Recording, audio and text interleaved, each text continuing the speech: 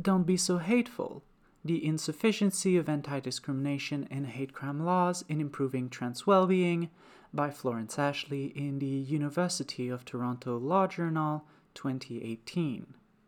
Quote, "Transfeminism believes that a society that honors cross-gender identities is the one that treats people of all genders fairly, because our existence is seen as problematic only when there is a rigid gender hierarchy." End quote. Emi Koyama, The Transfeminist Manifesto. Violence against transgender people is a pandemic that has been garnering some recognition by the Canadian government. Reacting to the recent spike in mainstream interest in trans bodies, the Canadian federal government has opted for a familiar route, passing Bill C-16, which has added the gender identity and gender expression as prohibited grounds of discrimination under the Canadian Human Rights Act, as well as aggravating motivations under the hate crime penal provisions of the Criminal Code. This bill comes as a legislative response to the alarming rate of harassment, discrimination, and violence faced by trans individuals in Canada. Particularly concerning is the 21.2% of trans Ontarians reporting having been physically assaulted due to their gender identity. By targeting discrimination, harassment, hate speech, and criminal acts, the bill takes a route previously taken to address racist and anti-gay oppression. It targets grave transphobic acts and seeks to discourage them by imposing financial and penal burdens on the offenders. Anti-discrimination and hate crime laws serve a range of purposes, and Bill C-16 is no exception. Nevertheless, the government's approach to anti-trans acts give the impression that by empowering civil and criminal courts to mete out sanctions, the well-being of trans people would significantly increase. The government has not yet set out a cogent plan for further addressing trans antagonistic violence, nor recognized that hate crime and anti-discrimination provisions are only a first step to improving trans well-being. In debates at the House of Commons, Minister of Justice Jody Wilson-Raybould framed the bill as a way to protect trans people in light of appalling statistics about the harassment, discrimination, and violence faced by trans people in Canada. Repeated denials that the law would merely be a symbolic gesture, as well as affirmations that the law is necessary given the difficulties faced by trans people, show the government's intent that the law have a tangible impact on trans well-being. Understandably, many Canadians expect Bill C-16 to be a leading solution to the problem of trans antagonism. Insofar as it is the government's primary response to the problem, the choice suggests that anti-discrimination and hate crime laws are effective and legitimate solutions to anti-trans violence. While anti-discrimination laws and non-carceral variants of hate crime laws are legitimate and justified legislative endeavors, I believe that the government overestimates the impact that such laws would have on the well-being of trans people, and that it would have a greater positive impact on trans well-being if they had expended their legislative and executive resources on other avenues. The government should prioritize those changes which would have the biggest impact, rather than focusing on hate crime and anti-discrimination laws. Now that Bill C-16 has been passed, we should recognize the limited impact that the law will have and demand a cogent plan for further governmental measures to improve trans well-being. If anti-trans acts were isolated and irrational events, then perhaps anti-discrimination and hate crime laws would be the best we could do. But this is not the case. As a result of the complex social imaginary which supports trans antagonistic acts, the current measures undertaken by the federal government are ineffective in addressing anti-trans violence and improving trans well-being. As I will argue in this article, much more efficient courses of action can be identified within the respective heads of legislative power of both the federal and provincial governments. This leads us to the conclusion that legislative and executive resources should be directed away from hate crime and anti-discrimination laws towards those alternative avenues which have the added benefit of addressing the often invisible incursions on trans well-being, which are not captured by a system directed at isolated acts. Although the laws may be a small part of the whole solution, both money and time are scarce resources, and focusing on hate crime and anti-discrimination laws at best delays and at worst precludes more beneficial changes. As has been highlighted in the case of same-sex marriage in the United States, single-issue agendas tend to leave activists exhausted after years of struggle, unable or unwilling to take up a new struggle while both governmental and public pressure for further progress wanes, complacency settles in, and vulnerable groups are left politically undefended.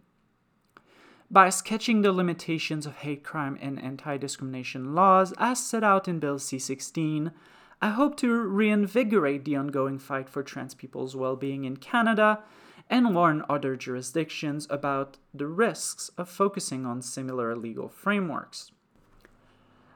I have opted to speak of trans antagonism rather than transphobia for a number of reasons. First, the suffix phobia typically refers to extreme and irrational fears, phobias themselves being a form of anxiety disorder. Although the suffix, when used in terms like homophobia and transphobia, does not stand for fear of gay and trans people, it does connote irrationality and strong negative emotions such as fear and hatred. This connotation leads to much confusion among those who are not initiated to queer terminology. However, as I argue in this article, the attitudes which impact trans people negatively are frequently neither irrational nor hateful. On the contrary, some of the most insidious beliefs, such as the belief that gender is determined by genitalia at birth, cannot be accurately described as irrational or hateful, since they fit neatly into a complex social ideology about gender and are neutral underface in relation to trans people. By choosing the term trans antagonism instead, I want to highlight how those beliefs and attitudes generate an opposition towards trans people while refusing to cast them as necessarily irrational or hateful. The term is also meant to have a wider breadth than transphobia and stands as the negative counterpart to cisnormativity. In speaking about well-being, I include such considerations as physical health, psychological health, life satisfaction, and the absence of oppression and subjugation. Freedom from harassment, discrimination, and violence is one of my organizing concerns in addressing the limits of anti-discrimination and hate crime laws.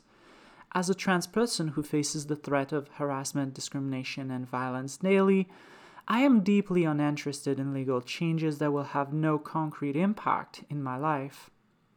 For many of those living in a state of primary emergency because of their transitude, the state of being trans, justice is not an immediate concern. Trans lives, rather than an abstract ideal of justice, should guide our approach. Although I will consider both anti-discrimination and hate crime laws, I will only concern myself with anti-discrimination laws to the extent that they are used to address concrete harms perpetrated by individuals. Anti-discrimination lawsuits can be used to seek compensation for harm done or can be used to promote institutional change. I will be concerning myself with the former. This reason is dual.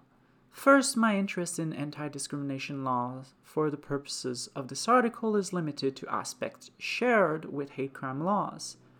Other aspects, while deserving of attention, are better left to a separate inquiry. Second, human rights tribunals in Canada have long recognized that transgender people are protected from discrimination under the grounds of sex, and that in this regard, Bill C-16 for the most part only repeats past jurisprudence.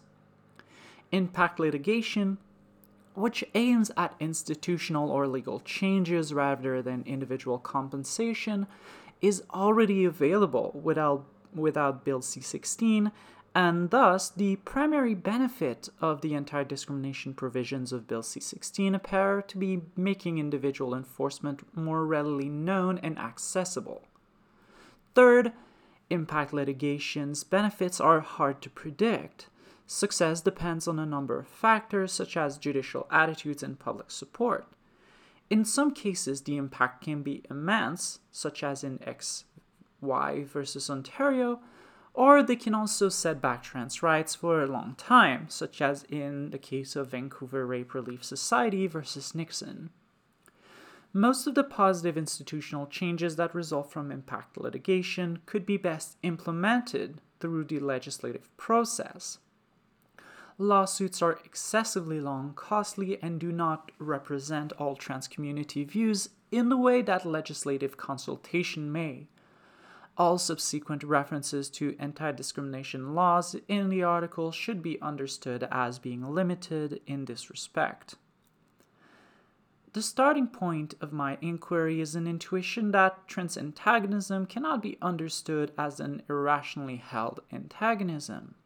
Instead, I argue that there is a disciplinary structure to gender which informs trans antagonism and from which trans antagonistic attitudes rationally flow.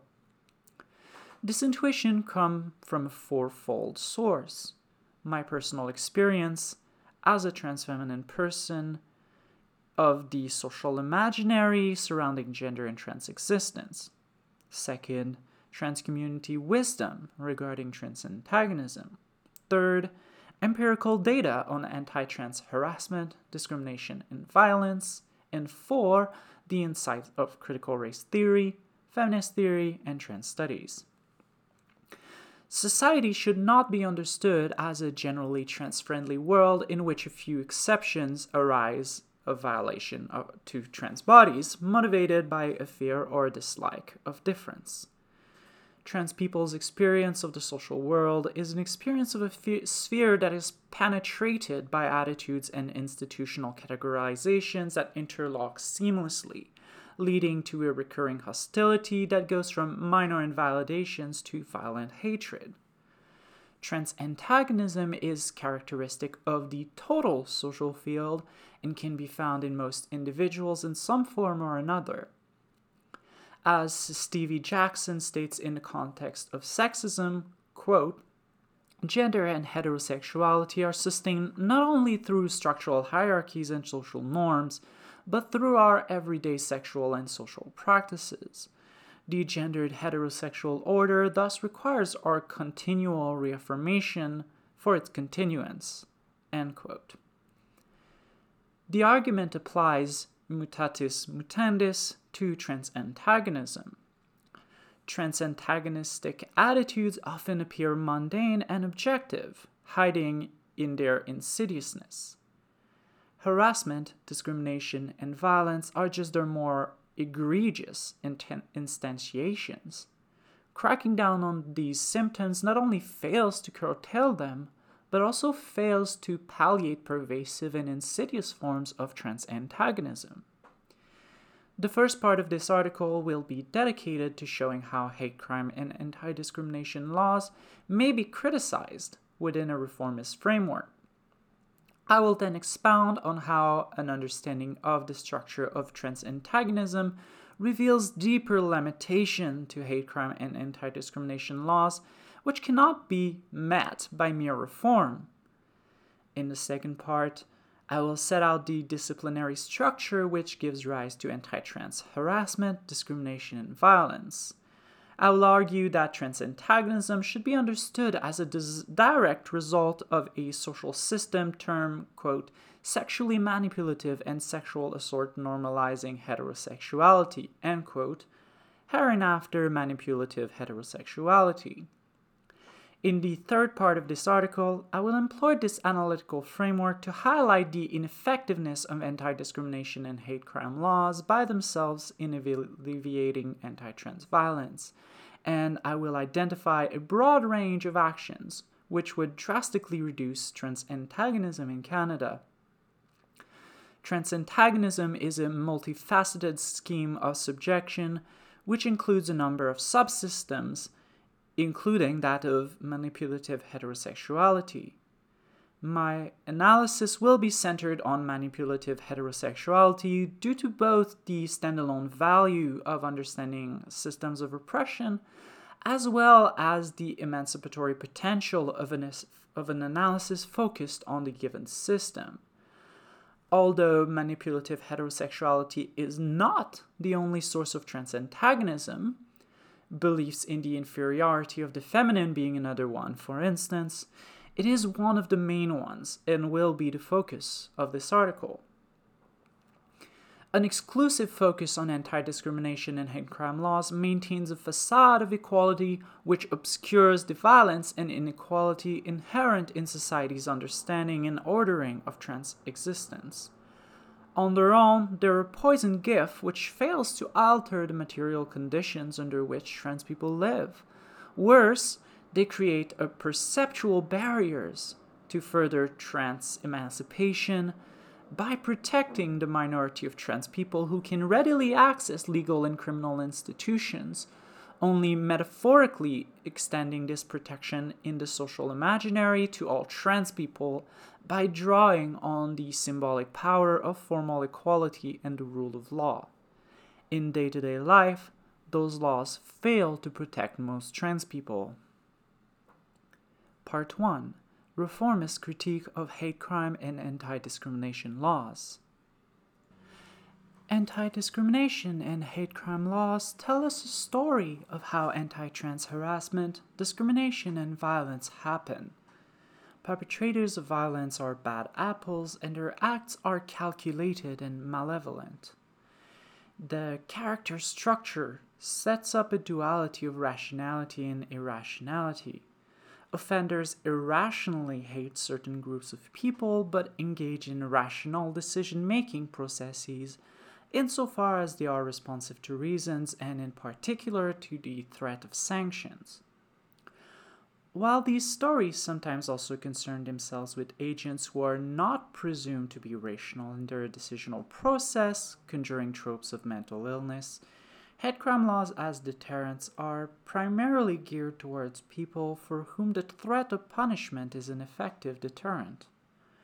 Where perpetrators fail to respond to this additional incentive, incarceration incidentally provides protection.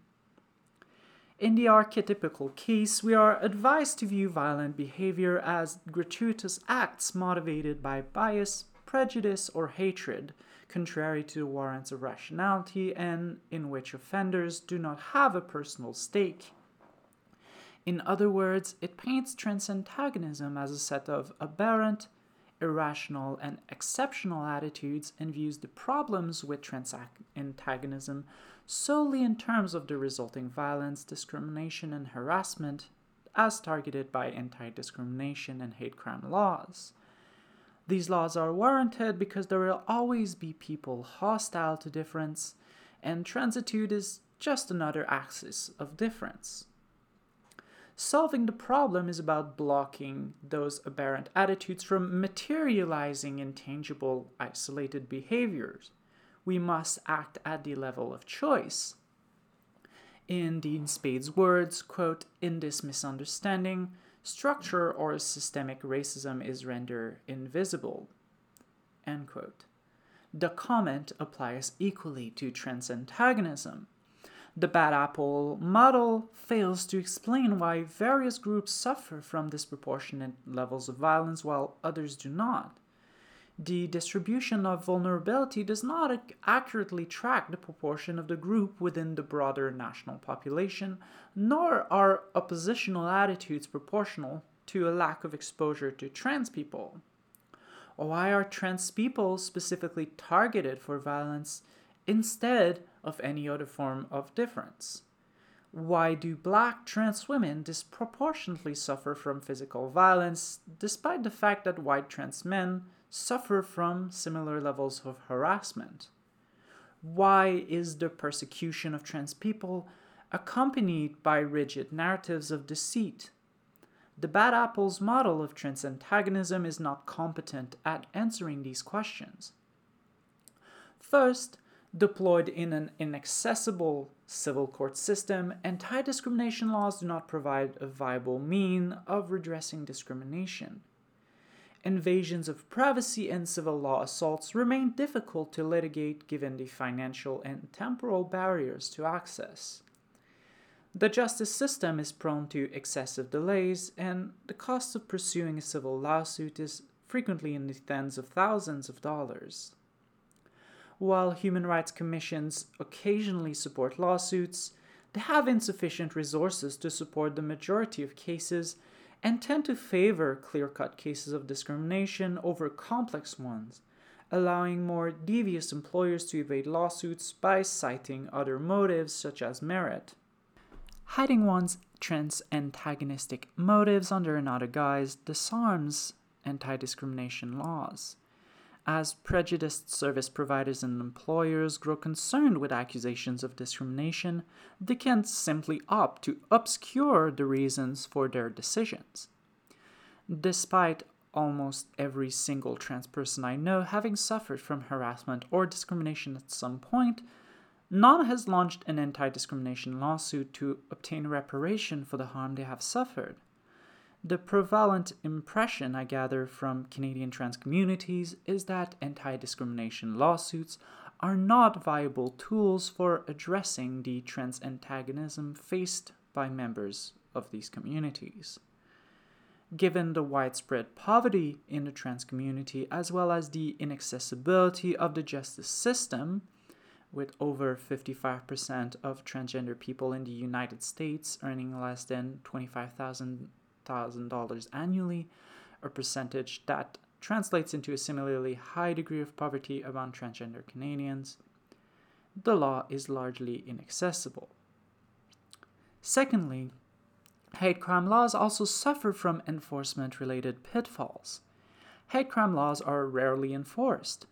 Violence against transgender people is not taken as seriously as violence against cisgender people, leading anti-trans assaults and murders to be less investigated, perpetrators to be less frequently apprehended, and accused to face reduced punishment. Police officers themselves frequently misgender trans victims and blame them for the crimes they suffer when they are not themselves the perpetrators of harassment, discrimination, and violence against trans people, a more than frequent occurrence. Besides being symptomatic of the widespread inadequate service of transgender populations, the negative experience trans people have had with the police leads to a majority of trans people being uncomfortable asking them for help when needed, which is only compounded by the variety of other reasons that leads trans people to underreport crimes against them. The underreporting of crimes, coupled with the inadequacy of the police and judicial involvement with trans-victimizing criminality, creates barriers to the effectiveness of hate crime laws within a reformist perspective. This runs in parallel to the inefficacy of anti-discrimination laws and of the justice system in addressing discrimination, invasions of privacy, and civil law assault. Is the solution then to bolster the current system and to address the specific flaws which precluded its proper functioning? Adopting a radical perspective grounded in an understanding of manipulative heterosexuality, the answer must be no. Part 2. Sexually manipulative and sexual assault normalizing heterosexuality. In the first subpart, I will describe the system of manipulative heterosexuality. I will describe how it attributes availability to bodies, designating them as sexually available to cisgender heterosexual men on the basis of appearances and demeanor. I will then explain how the habitual attitudes about gender reduces gender to genitals at birth. Finally, I will argue that trans people are seen as deceivers because of their gender presentation. In the second subsection, I will explain how multiple forms of trans-antagonistic violence arise from the ascription of deceit to trans bodies. The system of manipulative heterosexuality is highly gendered. Since manipulative heterosexuality motivates cisgender heterosexual men, it will in turn impact transfeminine and transmasculine individuals differently. As a result of trans antagonism, this analysis is more applicable to violence against transfeminine individuals than against other trans people. Subpart A. A system of sexual oppression. 1. The justificatory imaginary, rape culture. The justificatory imaginary on which manipulative sexuality relies on is known as rape culture in feminist circles. The term is used to refer to the manifold ways in which sexual violence is justified or excused, subsuming it under the category of normal, acceptable sexual behavior. It operates by classifying bodies as sexually available or unavailable to cisgender heterosexual men on the ground that certain appearances and behaviors, including geographical location, notably proximity to clubs or presence in areas known for sex work, are communicative of sexual availability to varying degrees. Short skirts and smiles are read not as enacting basic autonomy over one's self-presentation or friendliness, but rather as indicating sexual availability. In its most absurd variants, merely having large breasts, something most people have little control over, or being black is interpreted as indicative of sexual availability.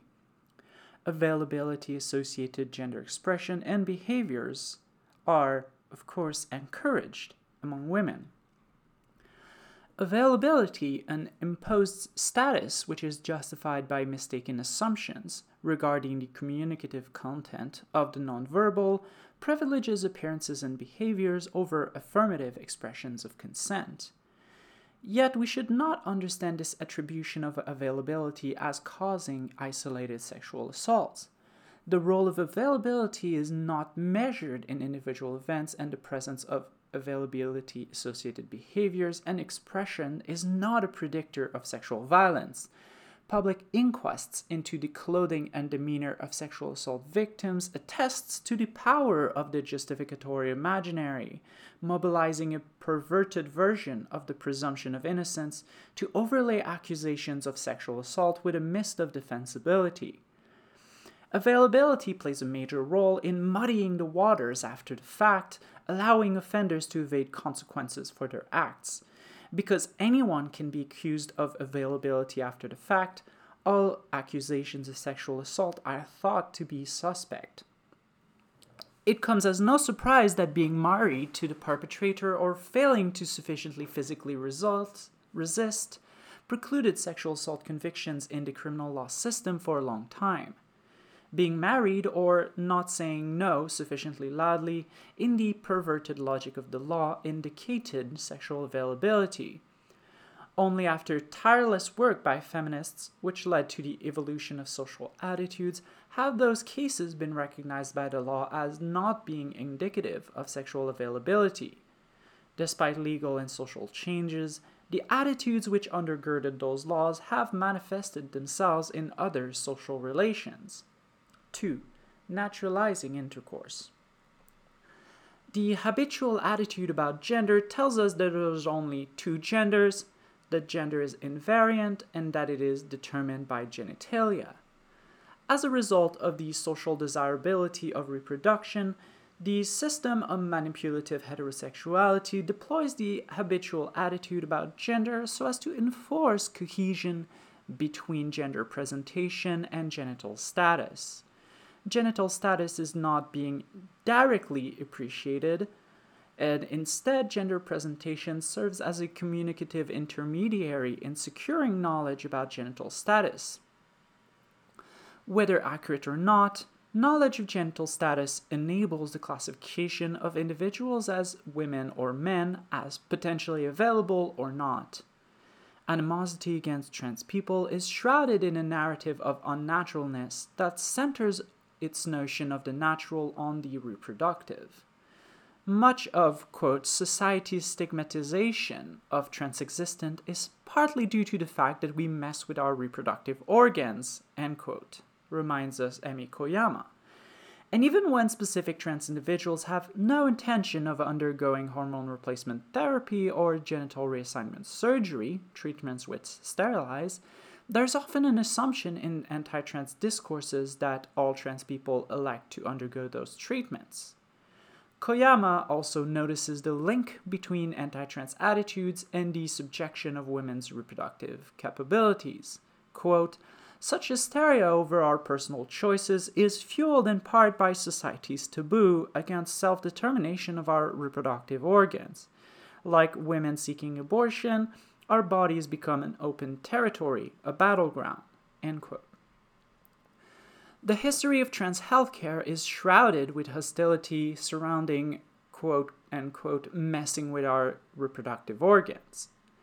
Magnus Hirschfeld, an early advocate of genital reassignment surgery for transgender people, and who arranged the first documented genital reassignment surgery, that of Dora Richter, in 1931, was denounced by Adolf Hitler as, quote, "the most dangerous Jew in Germany," end quote.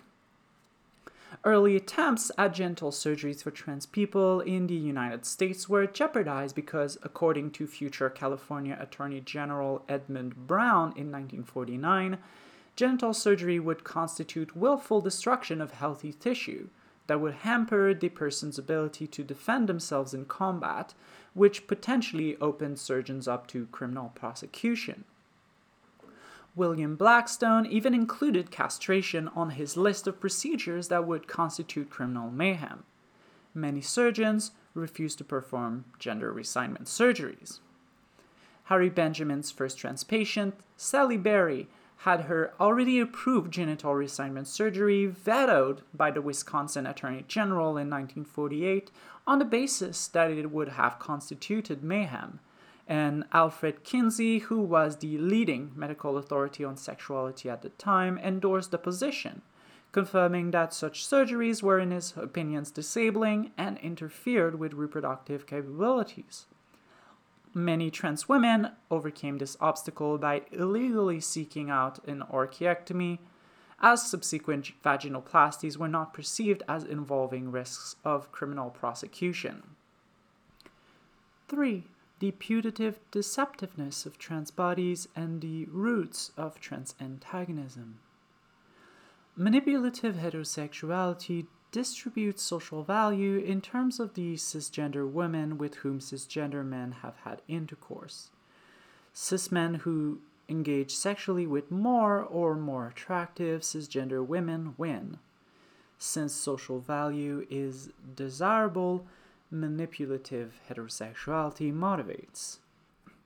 As a rule, trans women do not seek to deceive people into having sex with them or to mislead people about their genital history for reasons other than personal safety or to avoid differential treatment.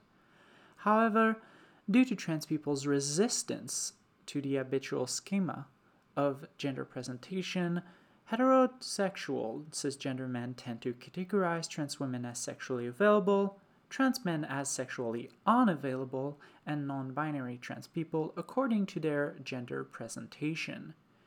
Deviations from cis heteronormativity, as an instance of deviations from norms, are sensed as a wrong wanting retribution, and this wrong must be righted. The mere disappointment of expectations cannot explain violent reactions to trans bodies. Even when trans individuals are forthcoming about their transitude or are readily assessed as trans by those with whom they interact, a process known in the community as clocking, violence and harassment remain common. Trans existence poses a symbolic threat to the system of manipulative heterosexuality, an insidious form of sexuality closely tied to personal value. Readily ascertainable, binary gender is the bread and butter of manipulative heterosexuality. If trans individuals can pass as cisgender, everyone's status as sexually receptive, that is, as potentially sexually available, is undermined. If trans individuals exist, then essential biological understandings of gender must be wrong, and everyone's gender is threatened, meaning that manipulative heterosexuality becomes increasingly unworkable. Misgendering is a diluted response to the same threat. Intentionally, it serves as a basic denial of authenticity, which seeks to expose trans people as deceivers. In routine forms of misgendering, the trans person poses a symbolic threat to the notion of gender rather than posing an individual threat to the culprit's social status. Despite a difference in degree, misgendering evidences the same underlying belief system as certain other forms of trans antagonistic violence and perpetuates the same system, which regularly takes a toll in trans lives, even when the recurring emotional violence of misgendering does not by itself precipitate trans suicide. Trans women pose a distinct threat to cisgender men beyond the symbolic threat posed by trans existence. To the extent that gender is understood as a genital-centric institution, trans women marked as available threaten the masculine cisgender heterosexual male subject, as his social status may be undermined by sexual interest in and sexual activity with trans women. Cis men who date trans women are stigmatized and accused of being gay. They have their sexual orientation and masculinity questioned, and the media tends to revile famous men who date trans women. Analogously, although to a lesser extent, cis women who date trans women are frequently stigmatized within the lesbian community for not being lesbian enough. The existence of trans women threatens the heterosexual status of cisgender men as being delineated by manipulative heterosexuality. The man who brutally murdered Isla Nettles in 2013 said that his masculinity was in question. Quote, "I just don't want to be fooled. My pride is at stake." End quote.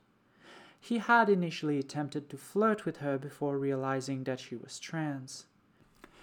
Moreover, trans women are not seen as passively posing this risk, but rather are seen as actively lying about their gender and womanhood as implicated by the heterosexual schema, which is about sexual availability.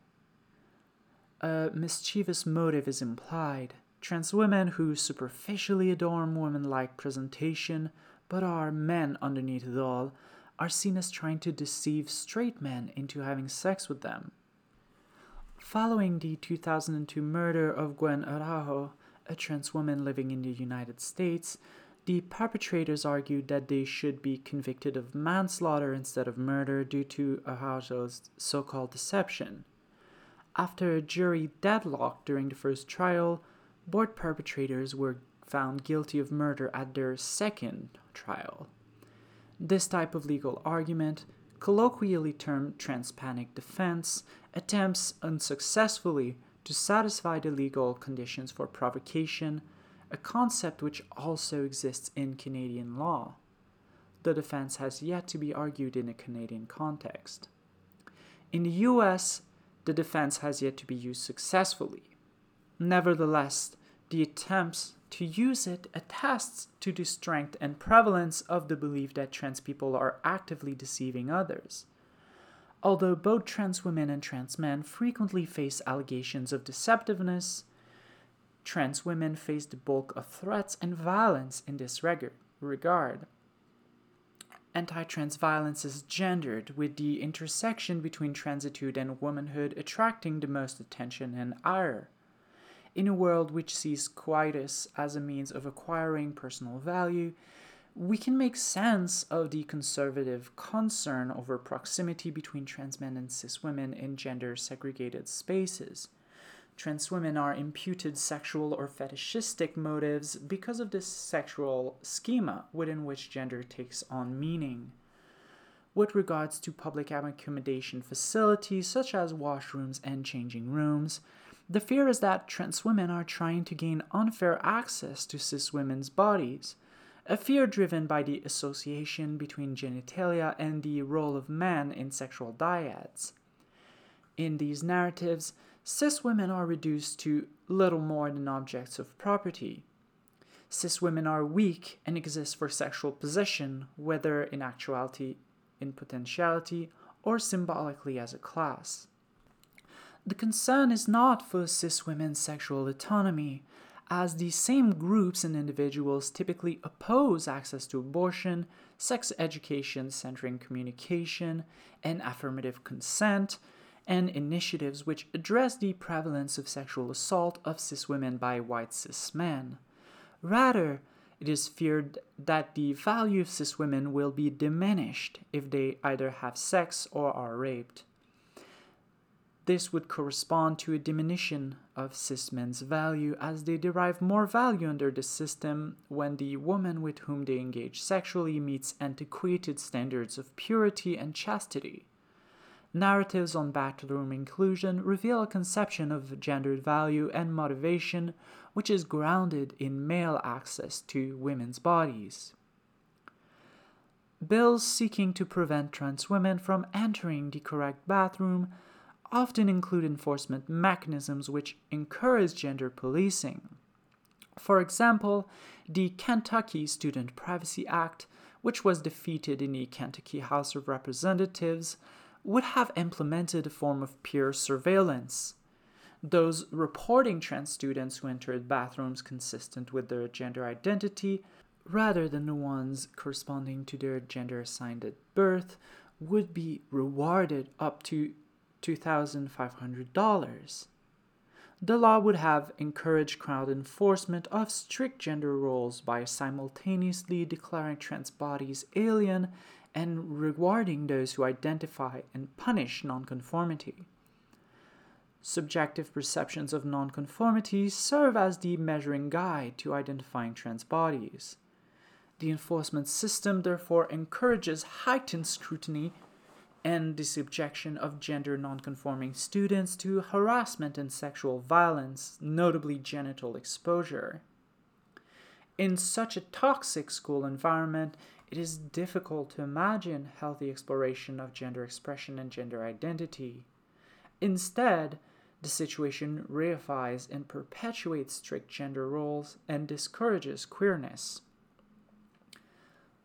Subpart B. Enforcing the system. Oppression of trans people. 1. Normatively motivated violence. Value has a metaphorical instantiation. We organize values around imagined archetypes to which we subsequently compare ourselves and others. What would Jesus do? Jacob Hale speaks of the, quote, non-transsexual male, heterosexual, middle class or higher, able-bodied Christian, end quote. I would add, neurotypical and white. Proximity to this ideal is the standard of personal value reigning over Euro-American societies. It has an impact on our interpersonal relationships in two ways. First, it affects how we relate to others insofar as our personal characteristics must be maintained socially through our actions. And secondly, it relates to how we evaluate others' personal value and assess their violability. The directedness of these two prongs, whether self-regarding or other-regarding, has an effect on trans-antagonistic motivations. Interactions which threaten the status of the subject as a masculine heterosexual man cause stronger reactions than interactions which do not, although in all interactions, trans people are credited with less social value and are seen as deserving less respect. The two patterns of trans antagonism differ. Trans women are seen as deviant and as threatening, to mark others also as deviant. As Sarah Lambold reminds us, quote, to be misread as gay is not a trivial mislabeling of identity, but a significant disruption of the dividing line between self and other, end quote. By declaring trans women quote-unquote deceptive and by assaulting them, cisgender heterosexual men seek to displace imputed homosexual guilt by painting themselves as cheated and as thus faultless. The assault confirms their own position as heterosexual men who were deceived, while also punishing trans women for their so-called transgression. it enacts, quote, disavowal through violence. Quote, to brutalize another and recount it with pride is an exercise in identity formation that reaffirm the perpetrator's sense of self as dominant and superior. End quote. In the United Kingdom, the law itself paints trans people as deceptive, with trans people who do not disclose their transitude being at risk of having their marriage annulled or of facing criminal charges for sexual fraud. In the second category of trans antagonistic violence, it is the ascription of subhuman status to trans people that motivates the violence. Genitals position individuals as men or women, placing them in the sexual schema. Sexualized people are seen as less deserving of empathy and respect. Julia Serrano observed that, quote, there is an extensive body of psychological research that shows that when people are sexualized, they are not treated with empathy, are not taken seriously, and are seen as less competent and less intelligent than those who are not sexualized, end quote. The structure of manipulative heterosexuality is at the root of the relationship between dehumanization and sexualization because it creates a hierarchy of individuals based on sexuality and conceives one pole in terms of agency and the other in terms of sexual instrumentality. Sexualization drags individuals back into this normative ordering. Nonconformity of gender presentation serves as the visual cue, establishing the person both as trans as well as gay, independently of actual sexual orientation. Trans bodies become alien, other, and unworthy of respect, justifying and warranting harassment. Through the attack, the contrast between the victim and the attacker confirms the latter as normal, valuable, and worthy of respect and bodily integrity. This is also frequent motivation for discrimination and harassment, because trans people are understood as subhuman through ascriptions of hypersexualization, mental illness, and sheer abnormality that are subjected to rejection and insults. Of the reported trans murders in 2015 in the United States, we see that 73% of those murdered were black women and fewer than 14% were white women. The 73% of murdered black trans women is roughly 5.6 times the demographic proportion of black persons in the United States, whereas the 13.6% of murdered white trans women is roughly 4.9 times lower than the demographic proportion of white women in the United States.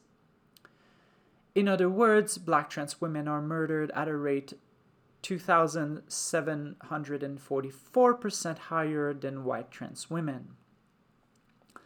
Given the foregoing analysis, this would be explainable by the devaluation and over-sexualization of black female bodies. While it remains unclear which proportions of murders relate to this over-sexualization, pending a thorough analysis of the causes of trans murders, it remains that both bodies' most strongly imputed availability are disproportionately vulnerable to cisgender heterosexual rage. Blackness uniquely magnifies the threat of trans bodies in the cisgender heterosexual imaginary. Black trans women's reliance on the sex trade due to intersecting axes of marginalization certainly contributes to their increased vulnerability as well. Clearly, trans antagonism and trans misogyny on their own do not appropriately capture the role of racism in sex work in anti-trans violence, and nor does racism by itself explain the phenomenon. We are faced with trans misogynoir, a form of oppression speaking to the unique reality of black trans women. 2. Gendered violence against trans womanhood. If woman is the category of persons delineated as sexually receptive within a manipulative heterosexuality excusing and normalizing sexual violence, and if trans women cannot be legitimately sexually receptive because of the genitalia with which they were born, then the labeling of trans women as deceivers and as quote-unquote really men is unsurprising. Trans antagonism is not an isolated form of bigotry towards people who are unlike cisgender people. It is a reaction to the challenge to this system of identifying targets of sexual misbehavior that is posed by trans existence. Violence against trans people is gendered, and so is our analysis. Men and women, masculinity and femininity, are subject to different norms and values, and thus trans antagonism does not affect transmasculine and transfeminine individuals in the same way. The gender differences and violences faced by trans men and trans women attest to a reactive pattern in anti-trans violence. A major script of violence against trans women arises from a need to reassert one's heterosexuality and masculinity. The concern is over the predator's appearance vis-a-vis society. An audience is needed, and as expected, trans women are primarily assaulted in public spaces. In a recent analysis of eyewitness videos, Witness Media Labs confirmed that the majority of filmed attacks against trans feminine individuals were in crowded public spaces. Trans men, on the contrary, are punished for failing to label themselves as sexually receptive and adopting availability-associated appearances and behaviors. No audience is needed, and as expected, trans men are primarily assaulted in private spaces with few bystanders. Gender enforcement plays a role in segregating public and private spheres, giving the public sphere to men while women are relegated to the private sphere. Describing gender bashing, that is to say, assaults against gender nonconforming individuals, Viviane Namaste explains, quote, "In this light, attacks against lesbians and gay men can be interpreted in terms of a defense of the public as that domain that belongs to man, and heterosexual man to be precise. Entrance into the public sphere is secured through the enactment of a sanctioned gender identity, preferably within the context of a heterosexual dyad. Couples who violate this prescription, and perhaps especially transgender people who walk alone, pose a fundamental challenge to public space and how it is defined and secured through gender. The enforcement of gender norms against gay men and women parallels the enforcement of gender norms against trans women and men, and augments our understanding of the localization of violence for communicative reasons with one of space as gendered, mimicking the relationship between the self-regarding and other-regarding prongs of trans antagonism. Whereas trans women are subjected to forced genital exposure and violence because they allegedly misrepresent themselves as sexually receptive, patterns of violence against trans men are different. In pre-university educational settings, trans men experience slightly more harassment, but trans women face significantly more physical and sexual assaults by both students and teachers. More trans women than trans men leave school due to harassment, financial barriers, or discrimination, hinting at harsher experiences. Similarly, misgendering, invasions of privacy, and harassment in the workplace plague all trans people equally, but trans women face disproportionately higher rates of physical and sexual assaults. Trans women often suffer from both sexual and physical violence when cisgender heterosexual men learn that they are trans. Trans men are not said to misrepresent themselves as sexually receptive, but rather as sexually unreceptive. Thus, forced genital exposure and physical violence for them is frequently supplemented by rape in the case of trans men who have vaginas. Namaste explains this point well. Quote, "When transgender men are assaulted, for instance, rape is a routine part of the violence they endure. This suggests that gender functions not merely as a cue to point to identify potential victims. Trans men who are raped are told through the act of sexual assault that they are really women and they will be treated as such. Biology is destiny.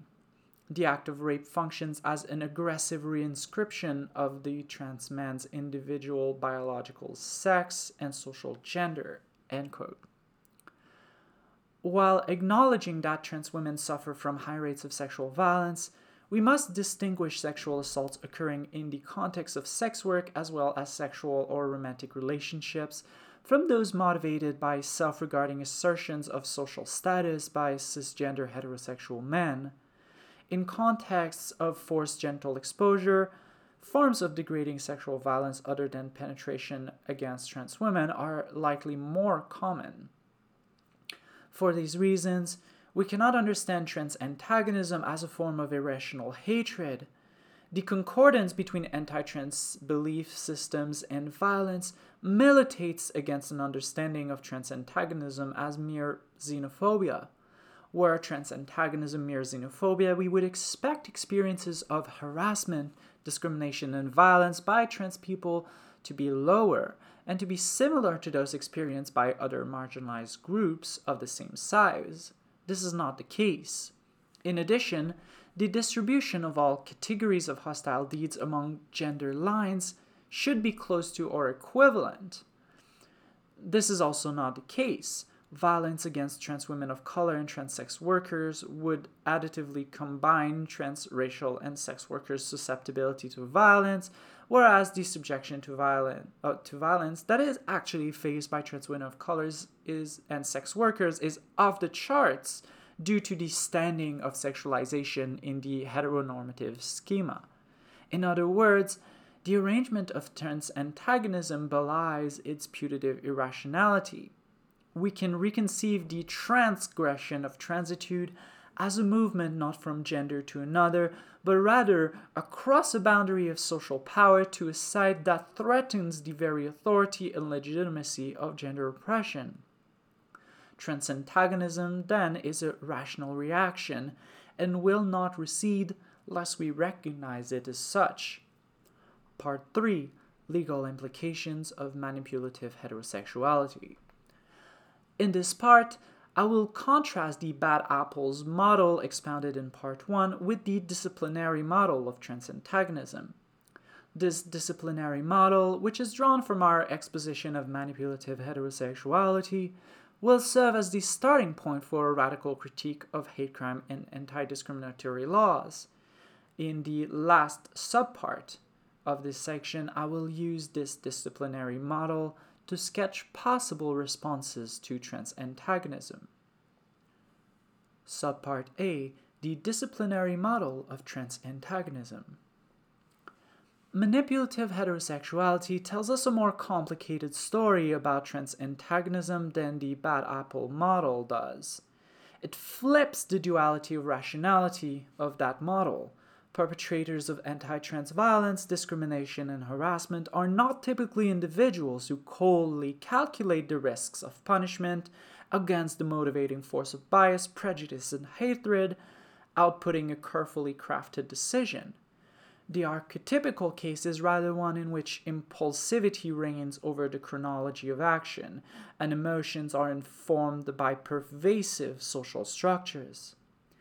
As I have described above, the first subtype of anti-trans violence is motivated by a perceived threat to the offender's status as a heterosexual man, while the second subtype sees trans people as subhuman. And the later subtype, escalation of commitment, that is, a pattern of decision-making in which prior actions motivate escalating hostility, frequently drive the chronology of violence. In cases of discrimination, which are addressed by anti-discrimination rather than by hate crime provisions, this later subtype is predominant. Employers, service providers, and lessors rarely feel threatened by trans people, although their behaviors and words betray a dislike of them. Conceptualized in this fashion, trans antagonism must be addressed at the level of values, acting on desire rather than on choice. Borrowing from Dean Spade, a pivotal inspiration for this section, I term this model the disciplinary model of trans antagonism. It belongs to the scheme of what Spade calls the disciplinary mode of power, referring to the ways in which, quote, racism, transphobia, sexism, ableism, and homophobia operate through norms that produce ideas about types of people and proper ways to be, end quote. In the disciplinary model, trans antagonistic attitudes are not aberrant, irrational, or malevolent. If trans antagonism is explained, it is as the rational development of a social organization which distributes value through the process of heterosexual male access to cisgender women's bodies. The ideal men and women promoted by manipulative heterosexuality generate self-directed and other-directed patterns of violence which prey on trans bodies. Hate crime laws and anti-discrimination laws interface differently with the disciplinary model because the model is two-pronged. Stronger feelings associated with threats to heterosexual status tend to produce direct violence, whereas weaker feelings in comparison tend to provoke discrimination and harassment. Generally speaking, threatening individuals elicit stronger reactions than do individuals that are just perceived as subhuman. Although not all violence is due to personal threat, nor is all discrimination and harassment due to attributed subhuman status, a strong level of convergence is anticipated. The hypersexualization and pathologization of trans people, and their dehumanization more broadly, plays a significant role in discrimination and harassment. Both attitudes come to the fore when we are confronted, for example, with the claims that trans people are perpetrators of sexual assault and are unsafe around children. Despite their inaccuracy, these claims are commonly given a justification for the exclusion or differential treatment of trans people.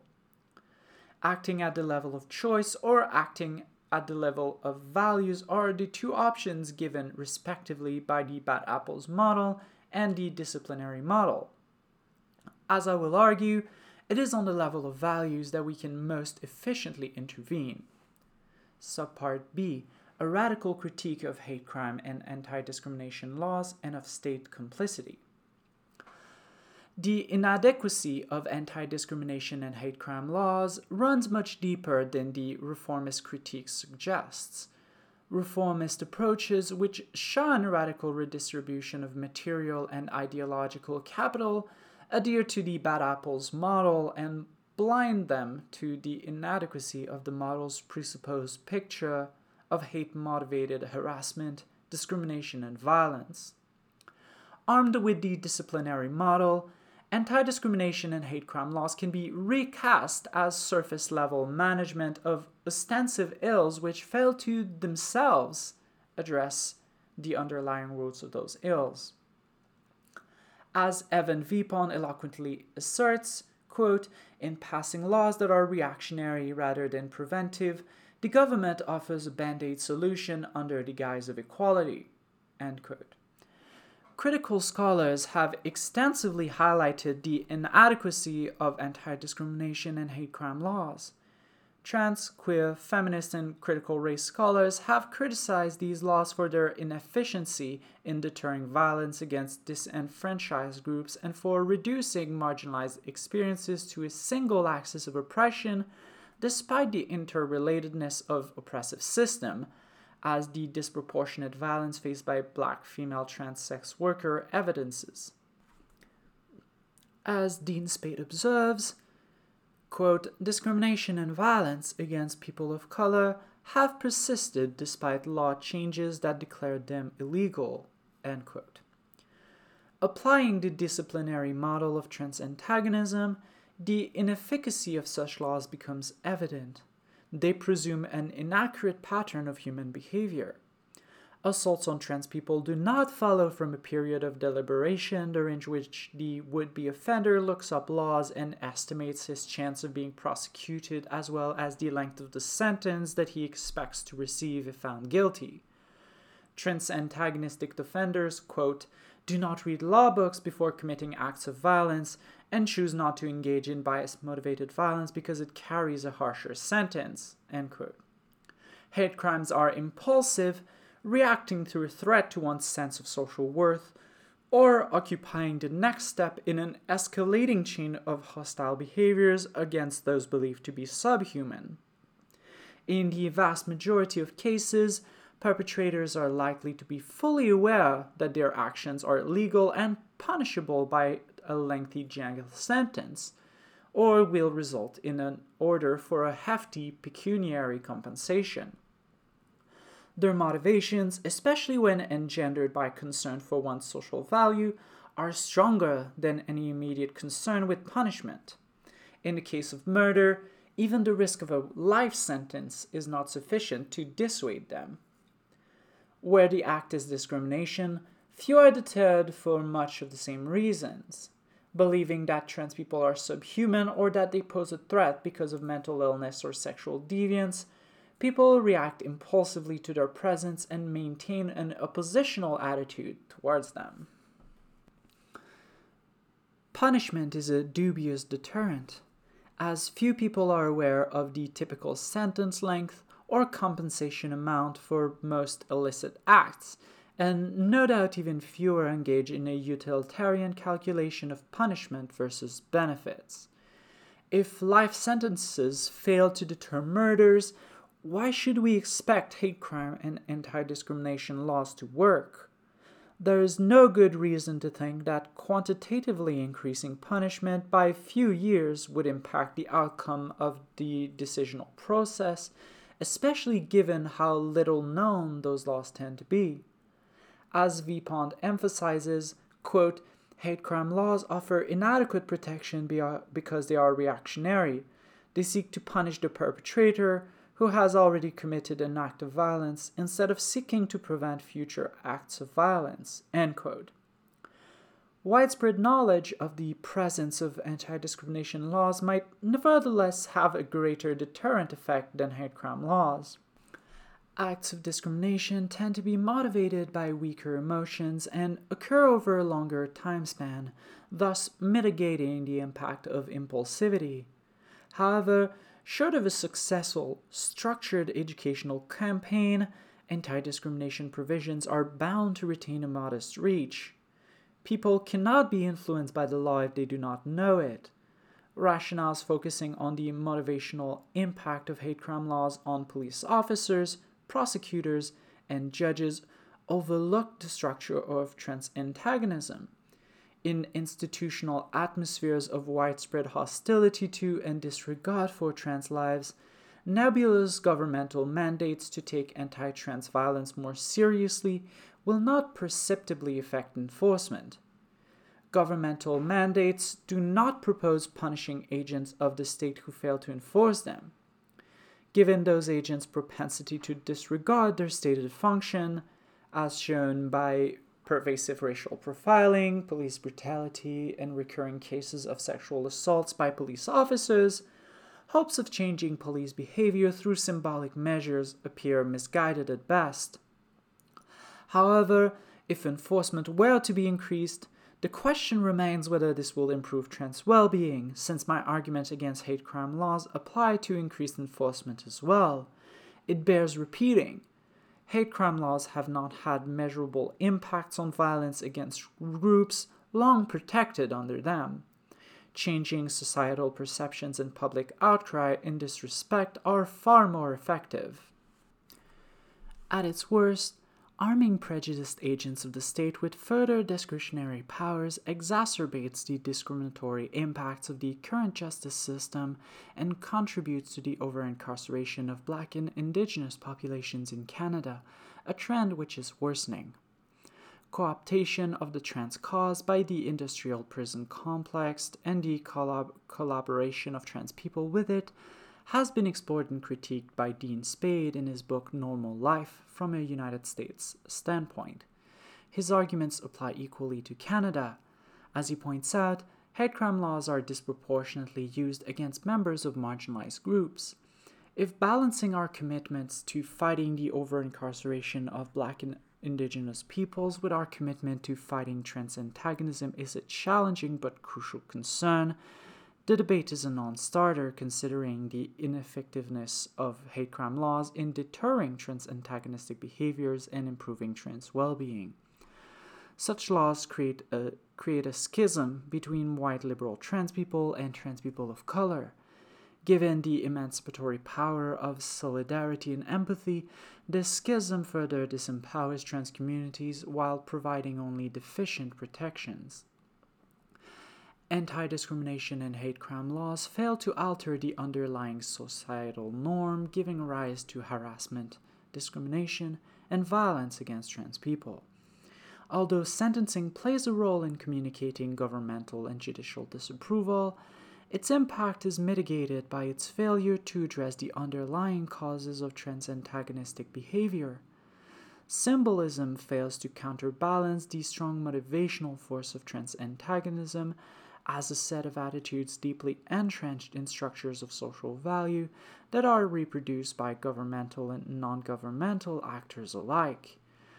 Conflicting state directives are produced as the government on the one hand tells citizens that trans lives must be respected, while on the other hand creating the preconditions of trans violence by turning gender into an essential and static legal category based on genitalia at birth, which it then uses to segregate trans people in a variety of social environments. It is unsurprisingly difficult to find a governmental form that does not ask for gender. By being consistently produced as a category in the administrative realm, gender becomes understood as a neutral feature of social life, insidiously setting up and teaching the habitual attitude about gender to people, sometimes quite literally, insofar as governments write school curricula. The habitual attitude lies there as the seed which will eventually sprout into the forms of trans antagonistic behaviors. The othering of trans bodies occurs not only through forms which make use of gender, but also through policies which specifically exclude trans people from their gender. Birth certificates are drafted on the basis of genitalia at birth and are notoriously difficult to change, although recent provincial level legislation has made it easier in most provinces. Canadian Blood Services, working under the aegis of Health Canada, added criteria for trans blood donors in 2016, which classified trans women as men or women based on genitalia, reinforcing the notion that trans women who have penises are indeed men. By being requested in all forms of governmental forms, regardless of content, gender is inscribed as a particularly important fact, leading to an implied shared understanding that certain things, like gender, are just necessary information in social life. Far from merely recounting natural facts, quote, administrative systems that classify people actually invent and produce meaning for the categories they administer, and those categories manage both the population and the distribution of security and vulnerability, end quote. By creating and maintaining these categories, norms of behavior are created. Don't be trans, and if you are, better not look trans. Unsurprisingly, trans activists have long objected to the administrative institution of gender and have made some strides in fighting it.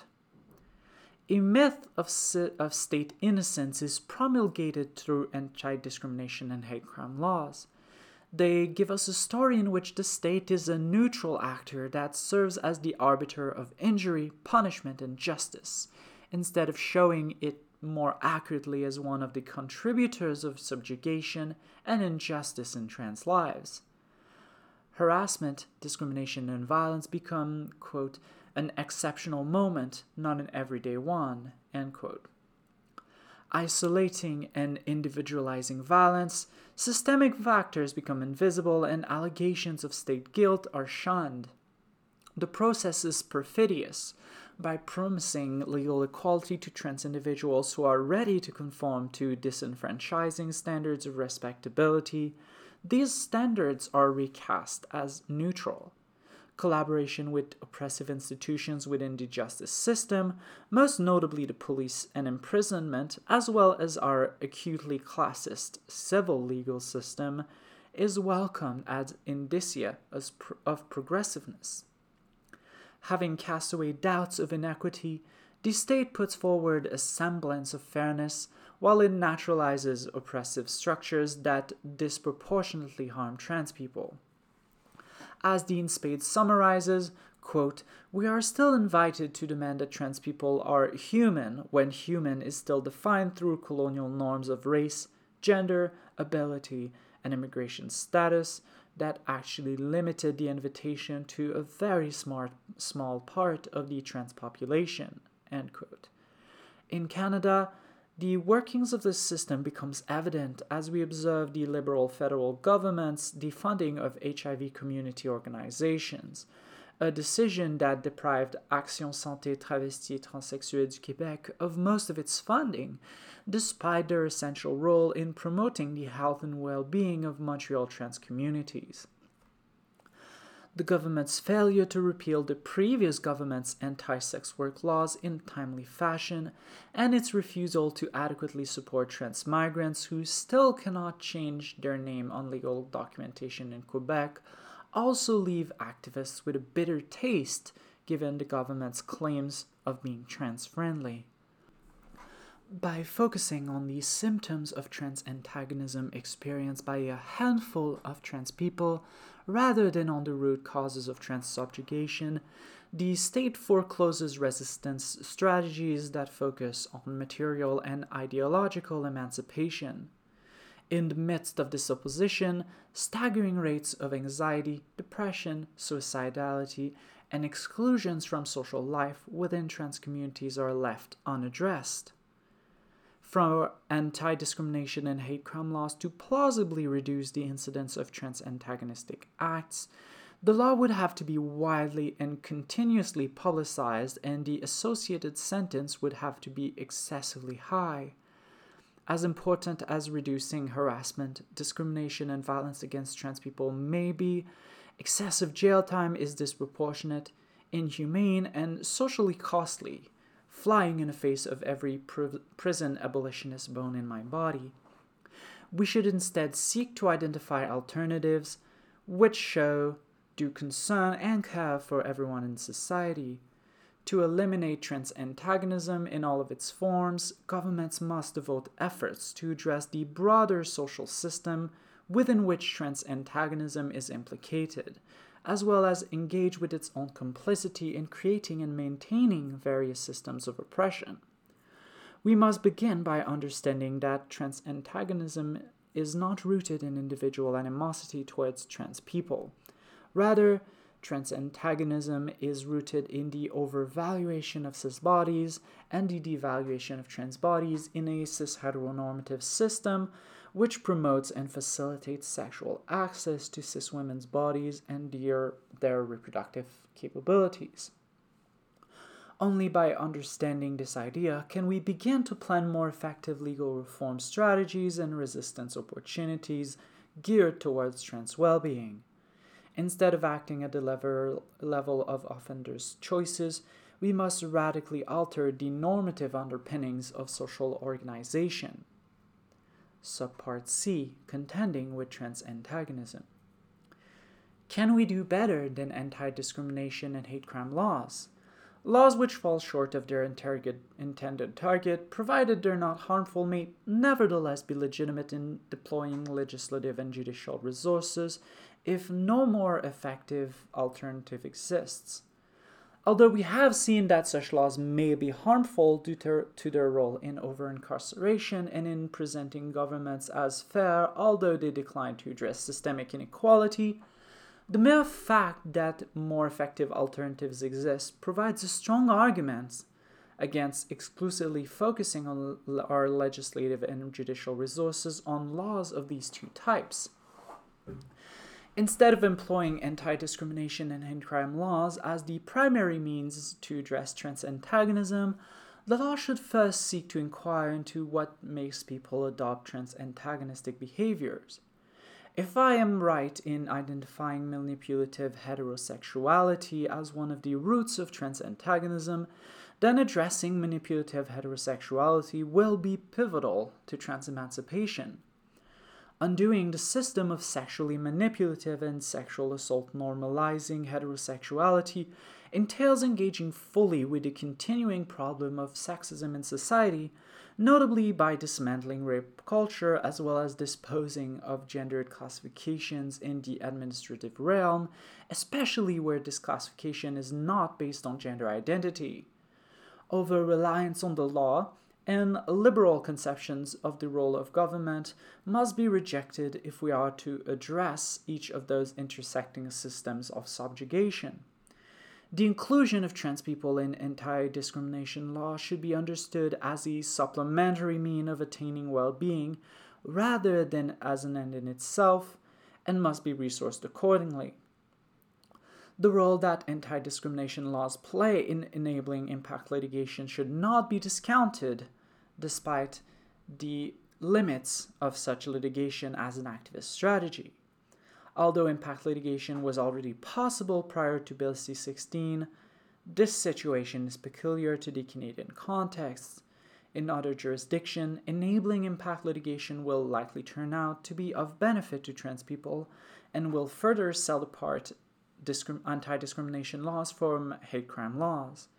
Unlike anti-discrimination laws, which will be useful in many contexts, hate crime laws may well be wholly unjustifiable, given their disproportionate impact on people of color.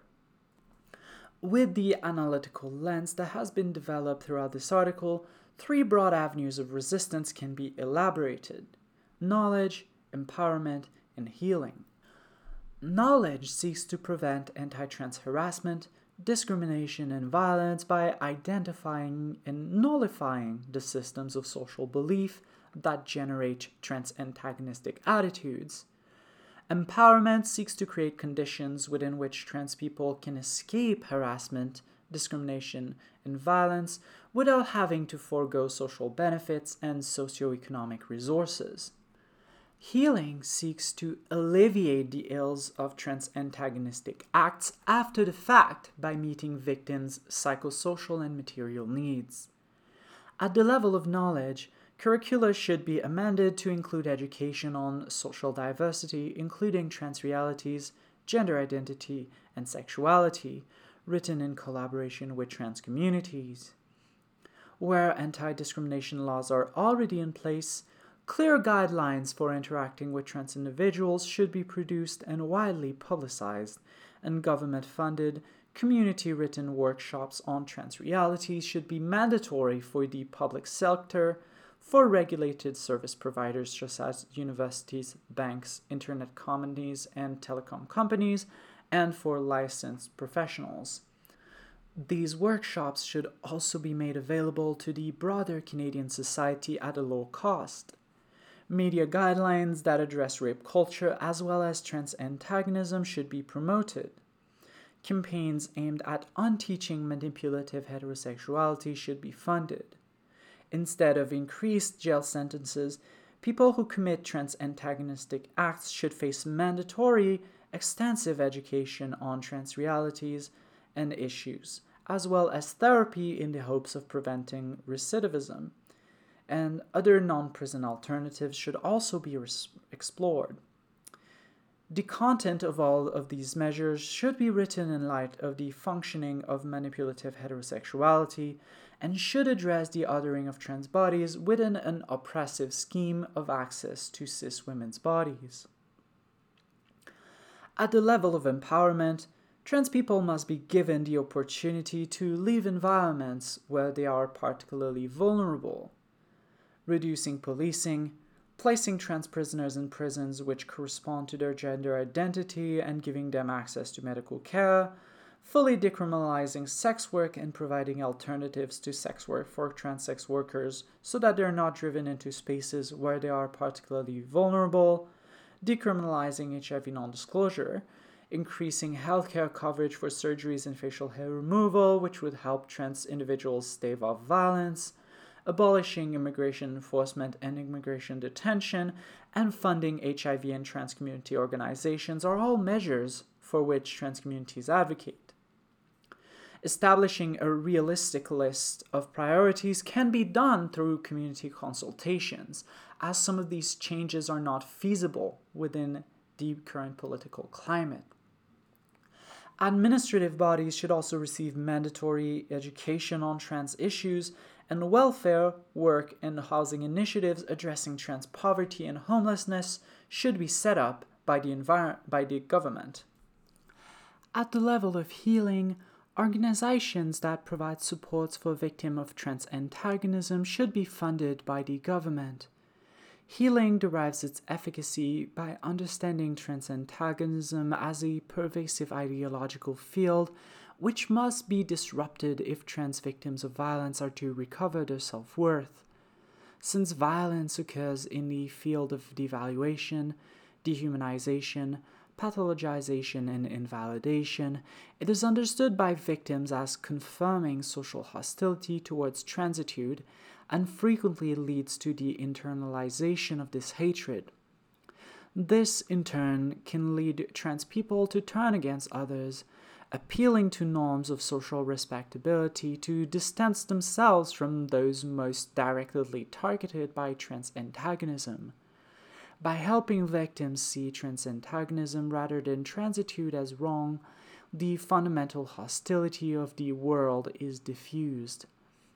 This process affirms the emancipatory potential of trans people by denaturalizing trans antagonism, planting the seed of radical consciousness. Each avenue of resistance can be served by increasing funding to trans-driven community organizations and initiatives. Those organizations and initiatives are best situated to understand the needs of trans people, reach trans communities, and educate on their realities. Further discussions on the most needed governmental actions will be necessary, and trans community organizations will be essential in those discussions. Oppression comes in many forms.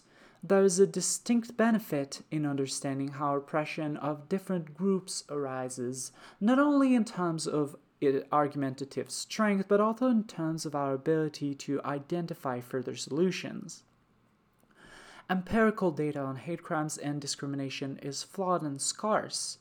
Arguments about their inefficacy often rely on general accounts of offenders' psychology. By providing a theoretical account of how trans antagonistic motivations lead to anti-trans acts, I have sought to bolster those critiques of hate crime laws and highlight tangible solutions to trans antagonism. Armed with this model, we can understand how talks of quote-unquote girls' bodies when referring to cis girls' bodies is not just invisibilizing trans people, but also playing a direct role in generating violence against us down the line. Trans antagonism is rational and must be confronted as a rational belief system. Manipulative heterosexuality attributes availability on the basis of appearance. Appearance as a communicative medium colludes with the habitual attitudes about gender to carve the deceit of trans bodies out of their otherness. Trans bodies are bodies that are socially coded as bodies that cheat men into sexualizing them, in contradiction to their gender assigned at birth. Trans bodies are produced as harmful both to normative social systems and to specific social actors. The same system of manipulative heterosexuality similarly generates the marginality of same-gender sexualities, of asexuality, and of intersex bodies because they challenge the subject positions of cis-heterosexual couples. Hate crime laws are woefully inefficient by themselves in improving trans well-being and addressing the problem of violence against trans people. No amount of fine-tuning will do. The adequacy of these laws is particularly evident in their inability to mitigate insidious forms of trans antagonism, which, despite appearing trivial, are to blame for much of the difficulties trans people face in their everyday lives. Many measures are more effective than anti-discrimination lawsuits and hate crime laws in improving trans well-being and reducing anti-trans violence. In the words of Ta-Nehisi Coates, quote, "The hammer of criminal justice is the preferred tool of a society that has run out of ideas," end quote. Though we may not be heard, we have yet to run out of ideas. Resources dedicated to legislating and enforcing such laws should be redirected towards those alternatives that address manipulative heterosexuality and the other roots of trans vulnerability. The complex social nature of trans antagonism creates new challenges for lawmakers who are required to move beyond legalistic approaches to social progress, as they have frequently been asked to do in the past with regards to sexism, racism, and homophobia. Anti-discrimination laws are useful. Gender marker change laws are important. They make our lives easier and happier, but they're a far cry from eliminating inequality and violence. Lived conditions of trans people can be better improved through expenditures on healthcare, insurance coverage, education, criminal defense, prison gender segregation, information campaigns, economic support of trans-led research and activism, and global wealth redistribution. Ultimately, activist agendas should be guided by material conditions, not by legal abstractions. Given the distinct relationship between trans antagonism and misogyny, anything short of the elimination of sexism and a radical reordering of society will fail to eradicate trans antagonism. As Julia Serrano advocates, quote, "Because anti-trans discrimination is steeped in traditional sexism, it is not simply enough for trans activists to challenge binary gender norm, that is, oppositional sexism. We must also challenge the idea that femininity is inferior to masculinity and that femaleness is inferior to maleness. In other words, by necessity, trans activism must be at its core a feminist movement," end quote.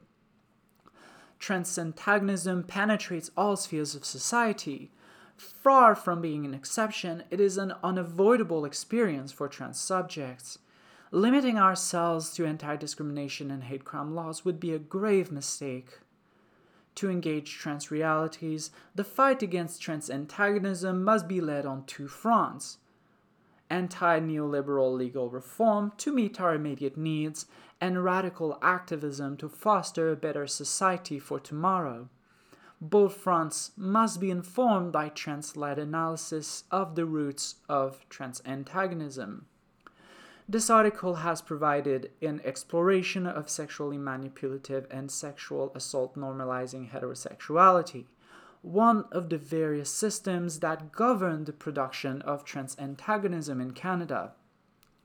I hope that this inquiry will serve as an apt starting point for more judicious legal policy and will inspire legal actors to demand more of the federal government and of its provincial counterparts than the reforms recently adopted.